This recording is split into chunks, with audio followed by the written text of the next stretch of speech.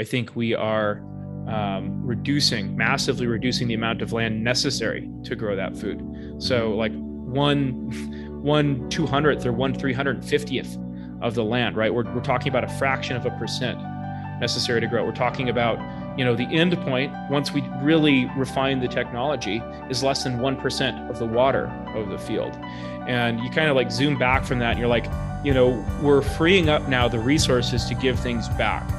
My fantasy is to say, 60, 70 years from now, we can do this so inexpensively that the family farm is now a building, right? And instead of being, 400, 500, 600, 10,000 acres, however many acres it is to like grow these crops, we're now doing this in the super condensed space, and all that acreage goes back to nature.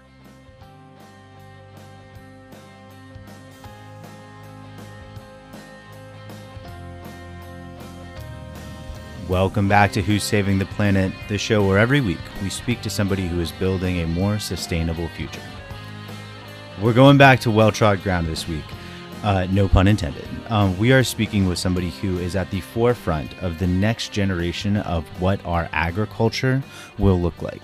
So how are we going to grow food? How are we going to create a supply chain that would work with a growing population and limited resources? On the podcast this week is Nate Storey, the co-founder and CSO, which is the Chief Science Officer of Plenty.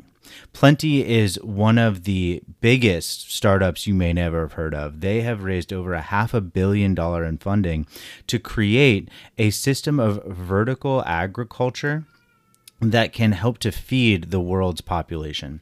So I'm incredibly excited about this podcast or this episode, because not only do we talk about the technology that they are developing and have developed to make this possible and the way that they're scaling it up, but we really talk about the implications of what new technology can mean on the way that we are consuming products that are incredibly important to us. So with every time that we create a new way of doing something in agriculture, really in anything, there are always unintended consequences.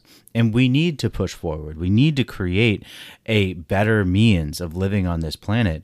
But we also need to be cognizant of what the unintended side effects of these new technological innovations can be. And so this conversation it really taught me quite a bit. And I appreciate Nate's openness and candidness with all of the things that they're doing at Plenty to try to honestly build a more sustainable agricultural system on planet Earth.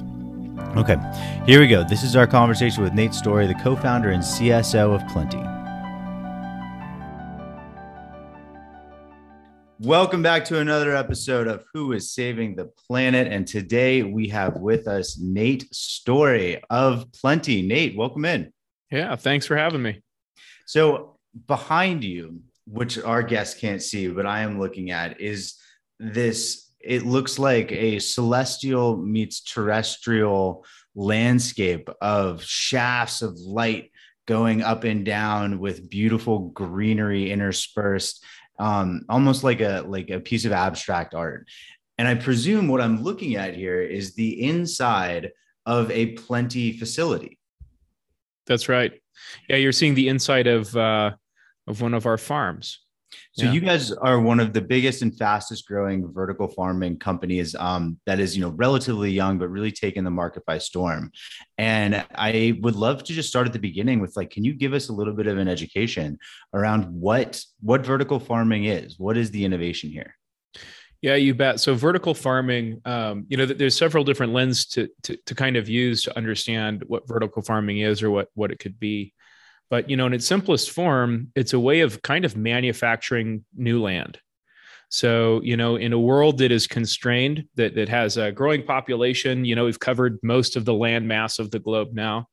And, the amount of arable land that we have to grow food on is shrinking. So in essence, as it relates to our species, the world is shrinking, right? The world is getting smaller, more constrained. And so vertical farming is a way to unconstrain the world of food production.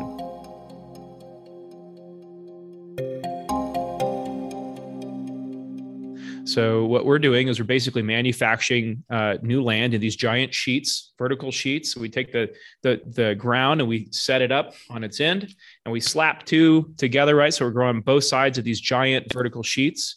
and that's how we're manufacturing new land. But I guess the cool thing is we can make it wherever we want, right? So Yeah. we're putting this land really close to the people that need the food. So is it like a system of hydroponics and light? I mean, essentially, is it a system of hydroponics that's vertically oriented with the kind of lighting that you would need in order for plants to photosynthesize and grow? Yeah, that's right. So, we've taken the work that the sun has historically done, and we've used technology to kind of improve the spectrum. That sounds arrogant, improving on the spectrum of the sun, but it really is true. So we've improved the spectrum, and then we give these plants the perfect conditions over the course of their life to get the most out of them.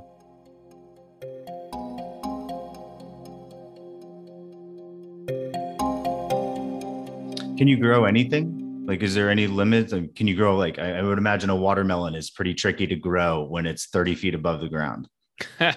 It's only tricky when they start falling. But yes, I have grown watermelon before. And at about 30 pounds, they do start to drop. Look out below!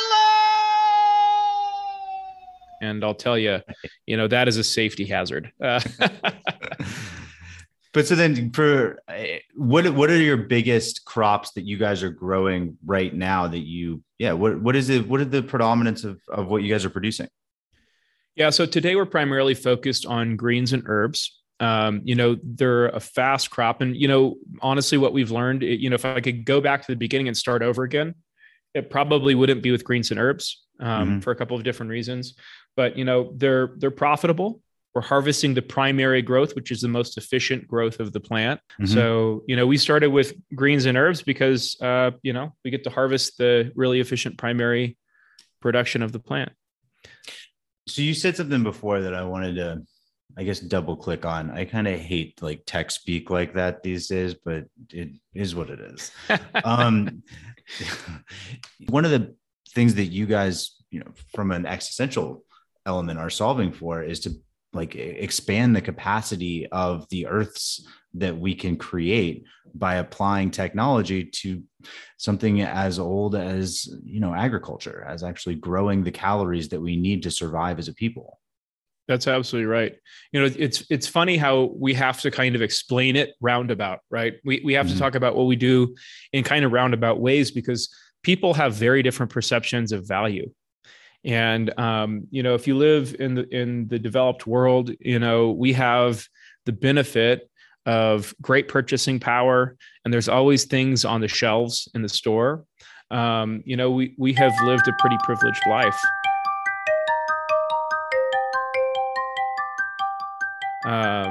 But you go to other places and you start to realize the world is under strain, right? And agricultural systems are under strain. And the reality is exactly as you say, right? Like our levels of consumption require more arable land mass than we have today. And I know that people will jump on me and they'll be like, oh, well, we grow grain, and the bread basket of the United States can feed every man, woman, and child in the world. And that's true. But those are grains. Right. And there's a big difference between the consumption of grains and the consumption of fresh fruits and vegetables. The other thing I want to ask you about, I grew up in California, and my history was in wine before this current incarnation of me. And water is such a pervasive thing or such a problem about the amount of water that we're going to need and how constrained a resource that is. With this way of growing things, does it reduce the amount of water that is needed to grow, from like kilogram to kilogram wise, the same type of food?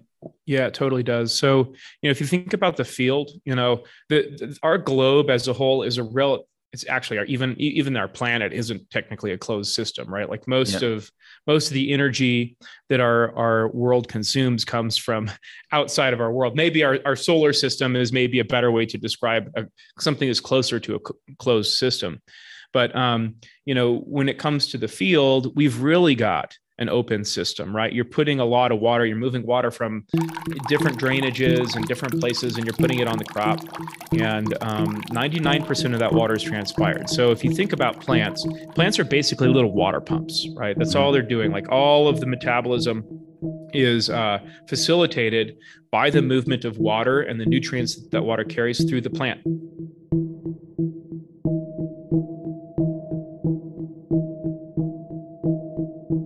And so, without enough water, the plants die. It's not just that they need this, not like they're an animal drinking water, right? They're literally driving this biochemical water wheel, if you will, with water. And most of that water that they're pumping out into the atmosphere. They're transpiring that water. Mm-hmm. And in the field, around 99% of the water you put down is transpired, right? So the 99% of the water the plant takes up, that doesn't count all the stuff that's lost to runoff that just evaporates directly into the air. And that's a pretty massive amount of water waste if you think about it. Now, it's necessary to keep the plants growing, but it's still waste. And in our systems, we have the ability to capture all that water vapor, right? So we have something that's closer to a closed system. Now, I will say, we're still in the early days of understanding our water system, this closed water system that we have. But, the theoretical minimum is something like 1%, less than 1% of the water that the field uses. We're not there yet, right? We've got a ways to go to get there. But just from a first principle standpoint, there's no reason why in 15 years, we can't be operating at less than 1% of the water use of the field on a per kilogram output basis. So we've got more arable land with technology, a better efficiency in terms of water use. Now, the third thing is that I live in the Northeast and I can still buy, a strawberry in February or like an avocado. And you got to know that thing has traveled thousands and thousands of miles to make it to my grocery store. I would imagine with this, you are able to reduce the distance between the food that is being grown and the people that are actually consuming it by orders of magnitude. Yeah, absolutely. I mean, we're not just manufacturing land, right? It's not like we're adding to the Central Valley of California. We're taking the Central Valley of California and we're plopping it at New York City, right? We're taking the Central Valley of California and plopping it in Singapore, in Hong Kong, in Saudi Arabia, wherever we end up going, right? And that's kind of the miracle, right? It's not just, a better use of resources. It's this hyper efficient use of resources really, really close to where the consumers are. So the quality goes up. Can it be cheaper then too? So a tomato grown in a field that's traveled over the world versus a tomato that's grown in a plenty facility. So when you get to that point of scale, it's going to be cost competitive. That's exactly right. And I mean, the thing to understand is traditional farming is not on a cost curve, right? So the concept of a cost curve, it's like the fundamental economic driver of massive and almost instantaneous, miraculous growth in the tech industry. But the amazing thing is, in traditional ag, it's been an incremental improvement world for a very long time. And we have these little stepfold moments in time. Like if we go back to the 50s and the 60s, we saw the beginning of the Green Revolution. We had Norman Borlaug shuttle breeding wheat down in Mexico and doing all this crazy stuff. And everyone's like, this guy's a lunatic. It's not going to work. And, 2 decades later, Pulitzer Prize, right? He created the Nobel wheat that was more resistant because it was shorter and still fed people as much, so it didn't fall over as much. Am I somewhat right about that? You're absolutely right. Holy moly! I don't even know where I pulled that out of to that place. Well, you sound really smart. So, especially I'm only decent at a cocktail party. It actually asked me to do stuff. It goes downhill fast. So that's one of those step functions. What are the other ones? What are the other step functions that we've had in agriculture in the last whatever it is century? Yeah, I mean, one of the big step functions before that was, nitrogen. The ability to generate artificial nitrogen. First, it was like guano, right? That off the coast of Chile, there's a massive industry down there, and all they did was, they sailed these massive fleets. Fortunes were won and lost, right? In mining basically nitrogen, and then Haber-Bosch process came along and boom, reformed the economics of kind of leaping forward in terms of yield. So, we have these moments in time, Haber-Bosch process, the Green Revolution. Before that, we had the advent of industrialized transportation, right? Like trains could actually start moving things from one place to another.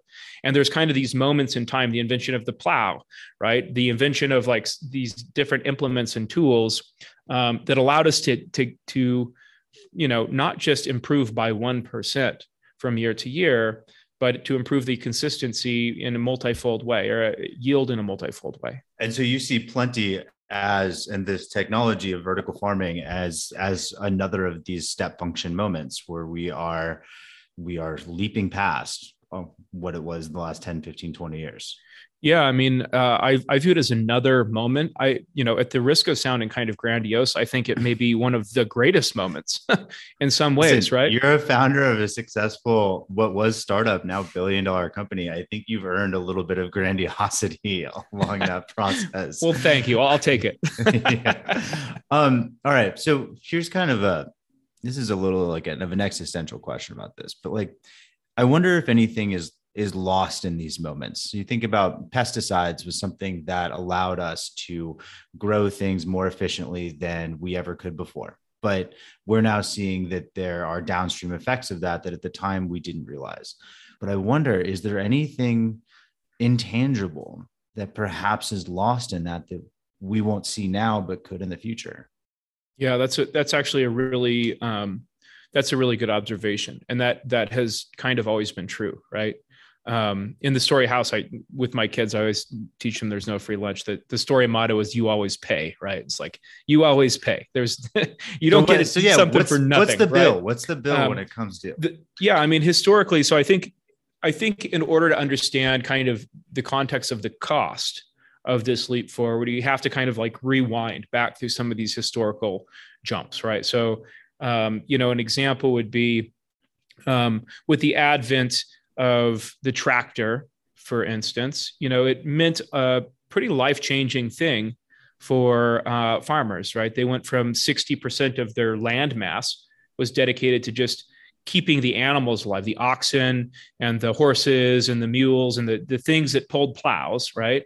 Tractor comes along and all of a sudden, boom, instead of now 60% of every farm being pasture, now the entire farm could be tilled up. Right. So you see erosion, you have the Dust Bowl, you have, you have like the advent of this ecological disaster. Right. Mm-hmm. So to kind of move into this next world, I've asked my question, same question you asked. I've asked that a lot. Right. What do we always pay? What do we pay with? And I think historically when we have paid, it's because we've underestimated our own success, the opportunity for success, right? Like we're trying to solve this immediate problem and we're not thinking about the long-term one. Mm-hmm. Now, the cool thing about what we're doing here is historically, we're talking about like a single piece of technology, right? That comes into play, whether it is like modern genetic shuttle breeding, what in the Haber-Bosch process, catalyst technology and like the industrial manufacturing dawn of like true industrial chemical manufacturing, right? You have like these things that kind of drive this change. And when we look at what we have today, we've kind of traded a lot over the last 100 years, and we're in a place where I would describe it as a bit of a deficit. We have now irreparably changed the face of planet Earth with agriculture, and in some bad ways, right? It's become more extractive, not less extractive. And people are alive, and there are more people than ever before, but they're not necessarily healthier for it. Mm-hmm. You could argue. So when I look at what we're trying to do, I think, we're trying to solve for human health. We're trying to solve for the land consumption of the historical approach to ag. Right, we're trying to solve for the resource construction of the historical approach to ag. We're managing the nutrition in the plant so we can deliver more nutrition. And this is not all to say that it's all rosy and that this is perfect and we've thought through everything. Like I don't think any human can think through everything, but I really genuinely do believe that what we're working on now is as close to a total solution to kind of the historical damages of some of these advancements that we're going to have in a while. And so does it mean, go ahead. Well, no, go ahead. Please. I think, the final thought here is, does it mean that we're not trading anything? No, I do think, as we move food closer to people, there will ultimately be trade-offs. Now, I don't think they're going to happen for 50 years, but I'm hoping that these are trade-offs. If I'm going to be like expose my somewhat radical environmentalist agenda here, I do hope that we're all about radical environmentalist agenda here at Who's Saving the Planet, by the way. I hope that we're in a world, 70 years from now, where kind of this confluence of technological improvements, right? We have the advent of cheap, sustainable energy, right? Like this is something that we haven't historically had. Mm-hmm. We're breaking away from fossil fuels. We're seeing solar, which is also on a cost curve, right? This technological cost curve. We have, incredible fusion breakthroughs in the last 5 to 10 years. Again, a technology on what I believe is a cost curve. Technology cost curve. We have the advent of wind. We have the advent of all of these new sources of energy that are more sustainable.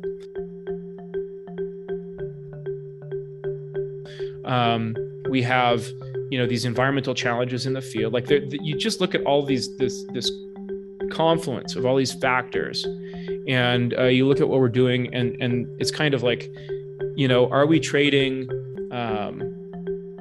People will say like, well, you're trading the romance of farming or the romance of the field. And I'm kind of like, I'm not sure that should have been romantic to start with.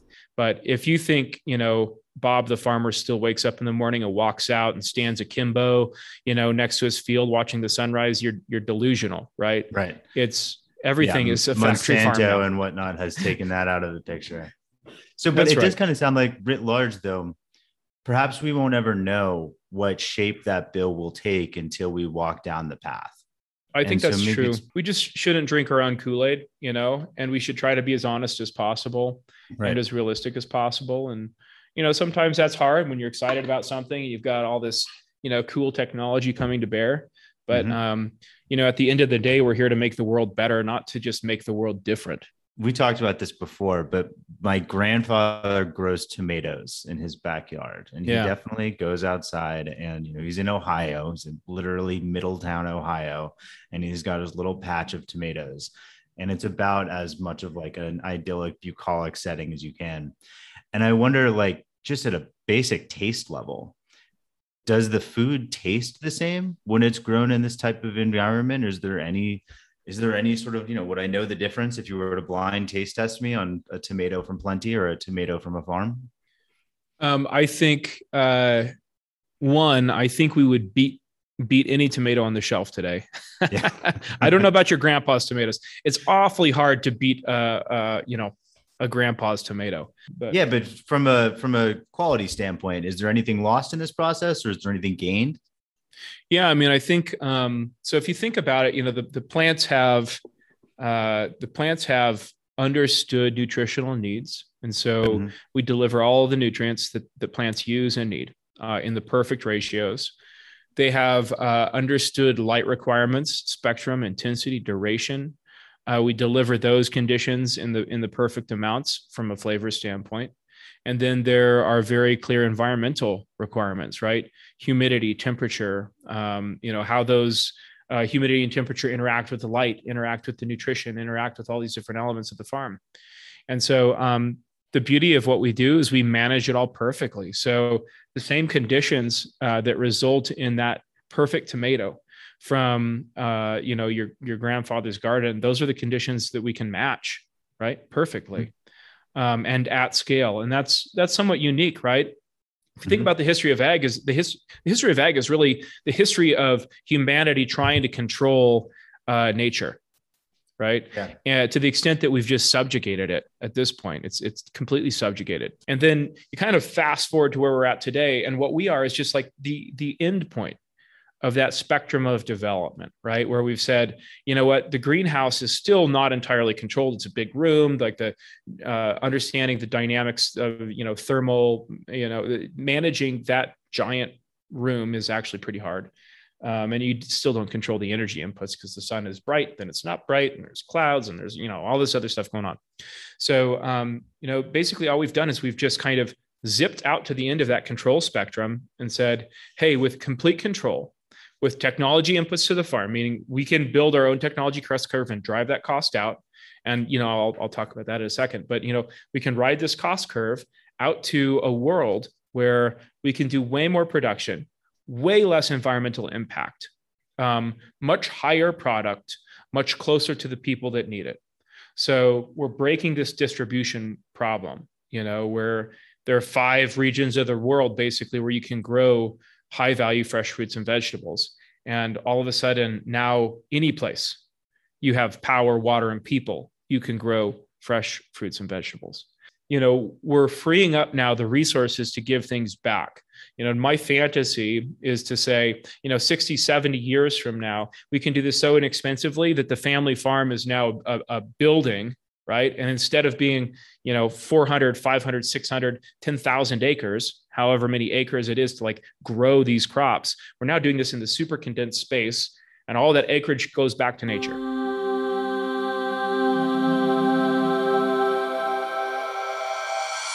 Right. The highest and best use of that land, right, goes back to nature. That's a nice vision that we would be able to take those manufactured places and return them back to a natural state where it was less of a human intervention and more. I want to switch gears a little bit here and talk about you and talk about the story of Plenty. You guys obviously have been incredible success, $500 million raised to make this vision come true or more. Was there a moment in this journey when you talk to entrepreneurs and it's like there's a tremendous amount of anxiety, and then at some point perhaps was there a moment where you're like, you know what, I think we're turning a corner and this thing is actually going to work? No. Still, even now you're still sort of like scratching and fighting to like, push back those dark ideas about maybe this is going to work, maybe it isn't. Yeah, I think you have to have faith that it's going to work. It must work, right? Like the world needs it to work. All of these things say it should work, right? Mm-hmm. Again, like that, the confluence of all these technology inputs, right? This has to work, right? Also, like we're driving off a cliff. It has to work for the sake of humanity, for the sake of the planet. It has to work. Right. Recognizing that it has to work.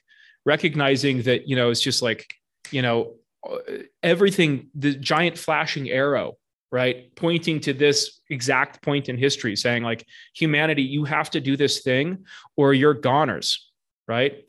Mm-hmm. Like that feels very obvious to me. I think it feels very obvious to a number of other people. I don't think it necessarily feels obvious to everyone. And I don't necessarily think it feels obvious to markets. Right.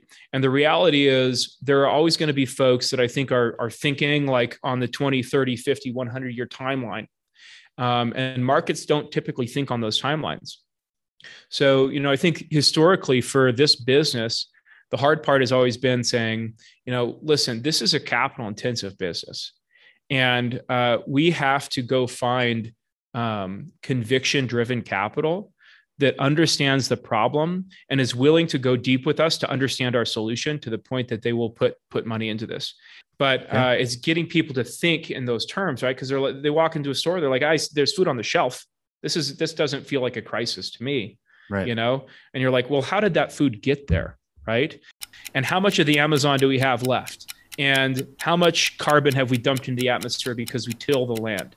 And how much of that land now is under threat because of, saline inclusion into aquifers, because of pesticide, and heavy metal contamination in China, because of like, you zoom in on any part of the world and you're like, wow, we have fundamental structural problems that can't just be solved by waiting it out. Yeah. That and like just building a business is just hard work. And there's not a single day that it gets easier. Like it's just, I keep waking up and I'm just like, certainly this year is going to be the easy year. No, this year is just as hard, if not harder than the last. I wonder if you could go back 5-6 years towards the beginning of this journey, is there any advice that you would give your younger self who is just starting out on it? No, I would have to lie through my teeth, right? Like it's going to be great, man. Just keep it up. Right. I asked that question to like almost everyone. No one's come up with that answer before. I love that. There's so much willful delusion that you need to have if you're trying to build something that hasn't been built before. Yep. And you just gotta like just put your shoulder to the grindstone every day, not knowing whether it's going to work out. If you want to make money the easy way, get into like internet businesses, right? Like get into software, get into things that scale faster and easier from a product standpoint. If you want to make want to do want to engage in really hard work, it's like build giant physical assets with a ton of design in them and the integration of science and engineering. Holy, like, dude, that is not a problem that most people want to tackle. I'm passionate about this thing. Like I got into food because I want to feed people. Listen, yep. Nate, I really appreciate you coming on and talking to us about today. This has been a fascinating conversation. And I can't wait to stay tuned to see as this momentum continues to build what you guys come up with next. Yeah, thanks. Well, thanks for having me on. It's great chatting. Yeah, it's been a pleasure. All right, cheers. See ya.